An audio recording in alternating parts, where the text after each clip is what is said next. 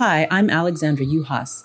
This is the 5th emergency episode of We Need Gentle Truths for Now. The podcast engages in radical digital media literacy by enjoying a bite of education and a bit of poetry, creating humane responses to fake news and social media in the era of COVID-19. This extra episode is made during an enduring time of uprising, following the murders of George Floyd, Ahmaud Arbery, Breonna Taylor, Tony McDade, and countless other African Americans by police. During the third week of protest here in Brooklyn, I reached out to Juanita Mohammed Sapansky, an artist and activist with whom I've been collaborating since 1990. We met in Brooklyn as young people making AIDS activist video. We've since made a lot more video, written together, seen each other's children grow up. I've also collaborated with Juanita's daughter and her granddaughter, and I was lucky enough to attend Juanita's wedding a few years back. We've collaborated more recently on projects about disability and poetry. Years ago, in 1990, she wrote an inspiring poem for our first collaboration, We Care, a video for care providers of people affected by AIDS. For this emergency podcast, I asked, would she be willing to write a new poem about the hard truth, Black Lives Matter? Juanita chose to do this project while sheltering at home with her husband, writer and photographer Henry Sapansky. Each wrote a poem. This episode begins with them reading two versions of Black Lives Matter. Their poems are as different as those written by two partners can be. A conversation ensues. They agree, they disagree. In so doing, they give permission to witness the honest playing out of another of my hard truths, number 74. Stay open to contradictions and power, #offline. As the project hopes, poetry about fake news and our lived and learned knowledge of racism, sexism, and disability can help us to stay open to related contradictions of power that emerge inside and outside of our homes, online and off. Here are Juanita and Henry. This is my poem called Why. Why would anybody kill a young black man? Why? We all know the answer. So why do we ask it? Why do we ask it? Why do we ask it? Denial. That's right, denial. Denial is a strong emotion. Life is cruel. Life is happy. Life is sad. Life has many unexplained things. Bad things. Bad things do happen to innocent people. Innocent lives are affected. The loving mom, the proud brothers and sisters, aunts and uncles, too many to name, lovers past and present, future offspring that will never see you, never feel your arms around you, future offspring, your children, left alone. The homeboys feel it deeply as they hide their tears. The homegirls cry openly with deep feelings of the past. The community mourns the loss of their brightest spot. So pray, march, shout, just because someone had bullets and a uniform. They had bullets to spray. Another black man was carried away. Sign of the times. I am a 66-year-old white man whose parents immigrated from Europe after the war. As a kid, my mother told me, if you ever get in trouble, find a police station or call a policeman. When my father was alive, he told me to respect the police. During the 60s, my father sat me down to watch the civil rights protests on the news. The images on the TV of people breaking windows, cars, setting fires. I noticed that these criminals seemed to be only black people. My father commented, "This is what happens when you don't get a good education and really don't know better." It was days later, my father learned that through friends that they were protesting because black people did not have or share the same civil rights as white people. To my father's shock, he wondered, how could this be? This is the land of the free, right? 63 years later, people are still running from the police. Now we see during nonviolent protests through police body cameras the brutality of the police. We witness the actual killing of black men while criminals of all colors are still being violent and destructive. The cry, Black Lives Matter, in my opinion, should say all lives matter, should be more accurate. Understanding the cry of change is necessary, and looking at this old argument, the argument of color, has to end. Living in the past serves no purpose in the 21st century, except to learn from it. People should rise from their petty arguments, their petty bigotry, and respect each other, no matter what color you are.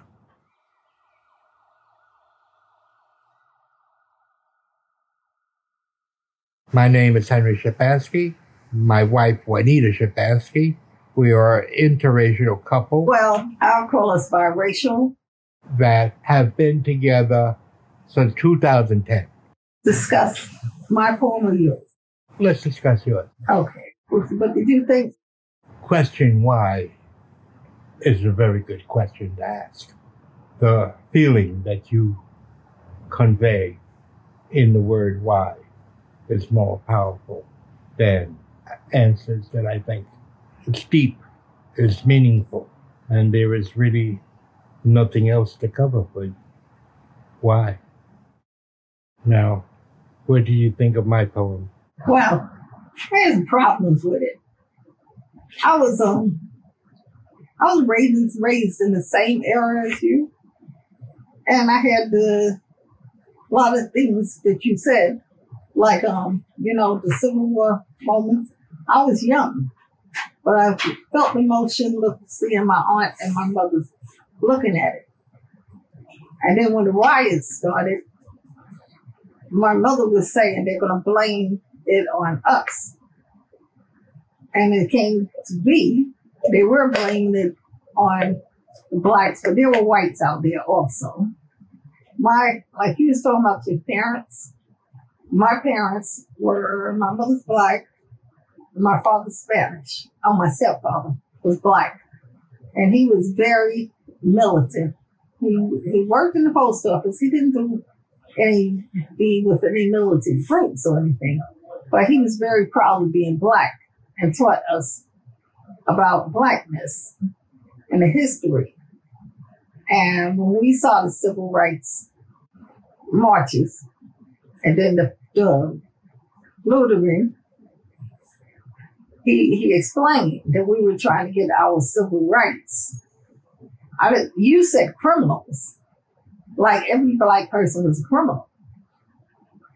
Oh, there was a few lawyers, but just like now, there's only a few lawyers, and the majority are nonviolent people fighting for their rights. I know that there's two sides, black and white, and don't forget there's Puerto Ricans, Asians, all ethnic groups that are good and evil. It's just that what is depicted in the news is selected, not portrayed. So then did you believe that it was selected, or now you believe it is selected? I believe it's selected now. I agree, because when I was young, Whatever was on the news, you didn't question. It was true. No, don't forget, when I was young, Walter Cronkite was on the news. Yes. He was the respected man that everybody, all newscasters, looked at to be a measuring stick for. He was a respected white man because there was no blacks. So that was like one of my first things dealing with prejudice. Have you ever dealt with prejudice? Every day. How? Like I said, I am a white man who is 66 years old. I'm also disabled. Prejudice comes in all forms, color or no color. Have you ever been discriminated by a black person? Has a black person ever said anything about your whiteness or anything? No, they were joking about my legs. They were joking about my wheelchair. They were joking because they could joke. Thinking about being black, thinking about being white makes no difference when you're in a wheelchair. Did you think you would ever be in an interracial marriage? Tell you the truth, I almost gave up on relationships. I was grown up as I would consider myself a social invalid. I could talk to the guys with no problem, but when it came to women, my foot was always in my mouth. I didn't know what to say, how to say it. It was just a complete mystery to me in high school. And then when you met me? Oh, I met you online. You were easy to talk to. You were easy to make fun with. You were easy to be around. When you saw my picture, what did you think about it? It's a black girl. Did you think it's a black girl? To me, I'm a photographer. When I hear black, I see different shades of black. Pure black, brown, cool black, brown tones, light tones, dark tones. It's the way I think, the way I see and perceive everything. I didn't say that I'm light-skinned because I've heard it. Keep saying it again. But I think to me it's just black. So when I saw you and then I talked to you, your color didn't matter. Whether you were light or dark. The color didn't matter. Your heart mattered. Your sense of humor mattered. Your kindness matters. The essence of a human being came through. That's funny because when I saw you were white, I was hesitant. I was thinking, is he going to be fun or boring? Is he going to be part of the family? Mostly I thought about your relatives that I had not met yet. Are they going to like me? Are they going to we say something because I'm black and he's white? Because I know that my stepfather is rolling over his grave. My father is rolling over his grave as well. Yeah. He always said, find a woman that cooks like your mother. Oh, well, my father said, marry a black man. We come from a different background, but it always seems to merge where it matters. How do you feel with all these police murdering black men? I noticed in your writing you said that you didn't agree with the cry of Black Lives Matter. What did you mean by that? I mean that not only Black Lives Matter, everyone should matter. I disagree with you. Fine. You have to say Black Lives Matter. Why? Because white lives. Oh, wait a minute. It's a privilege. Nobody has to. White man don't have to step out that door thinking, "Oh shit, I'm making." What is it with the privilege? The word "live" makes it a privilege. You are a privilege to be alive. You are a privilege to learn. You are a privilege to know oneself. You cannot be privileged to be one race or another. You can when you own half the things in this world, when decisions are made mostly by your color, that's when they have privilege, and black people don't have that privilege. We don't have the privilege of being mostly in Congress. Who's in the power? Stupid people. White, no, not stupid people, mostly white people, white men. People. And they don't want to change, the majority. And how is it in your personal life between you and your wife being different colors? I don't think there is a change. There's a difference. I have an acceptance of her.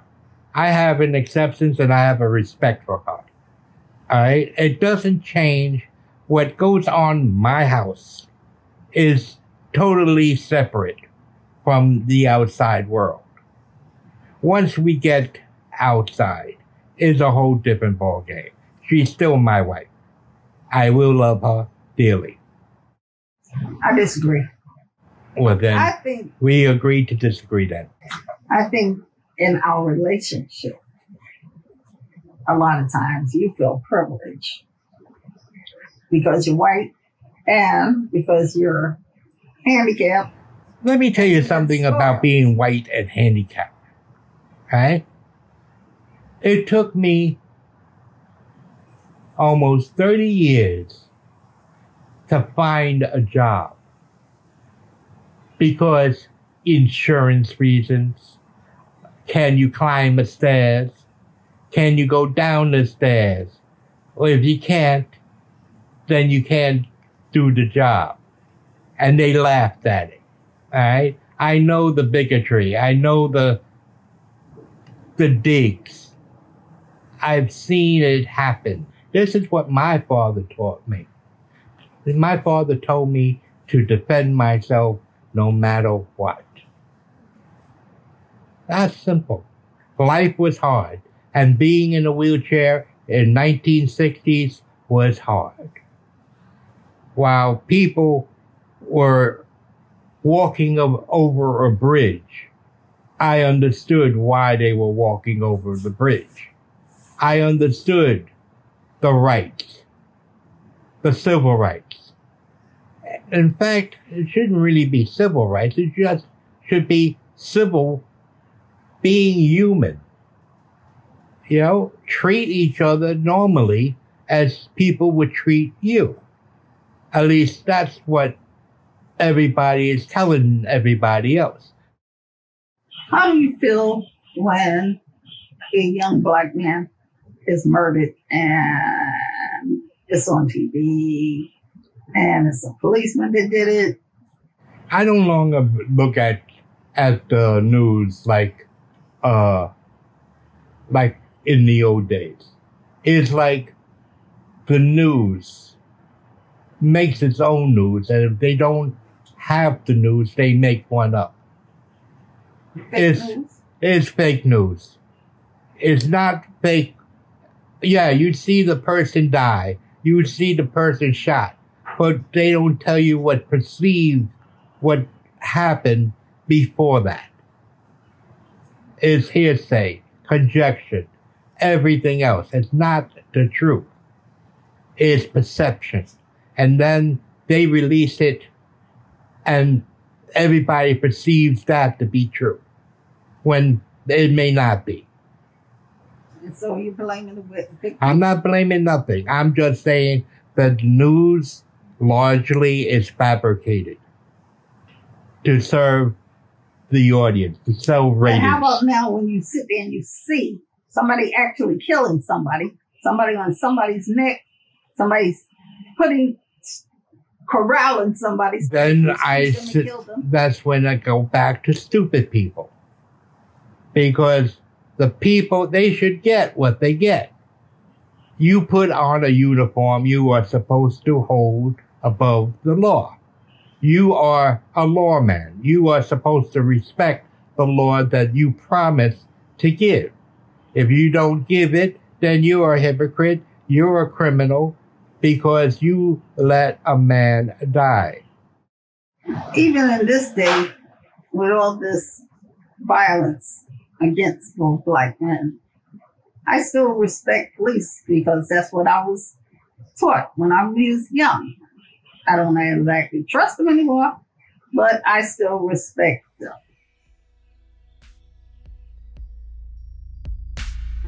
Thank you for listening to this emergency episode of We Need Gentle Truths for Now. Black Lives Matter. Stay open to contradictions and power offline. We have heard the poetry of Juanita and Henry, wife and husband, interracial couple, disabled older Americans stuck at home during COVID-19 and ever more dependent on the digital, each other, and the art and conversation they can make together. What is radical digital media literacy given the fact of fake news? Poetry about fake news, poetry about our truths, being together on and offline to rally new affiliations and forms for assistance, compassion, and trust. Join us in this endeavor. This episode was produced, written, and read by Alexandra Yuhas. It was directed and edited by Matthew Hiddle and copy edited by Gavin McCormick. Music by Noah Chevin. Social media assistance by Julia Gill and Cole Richards. Performances by Juanita and Henry Sapansky. Thank you for listening.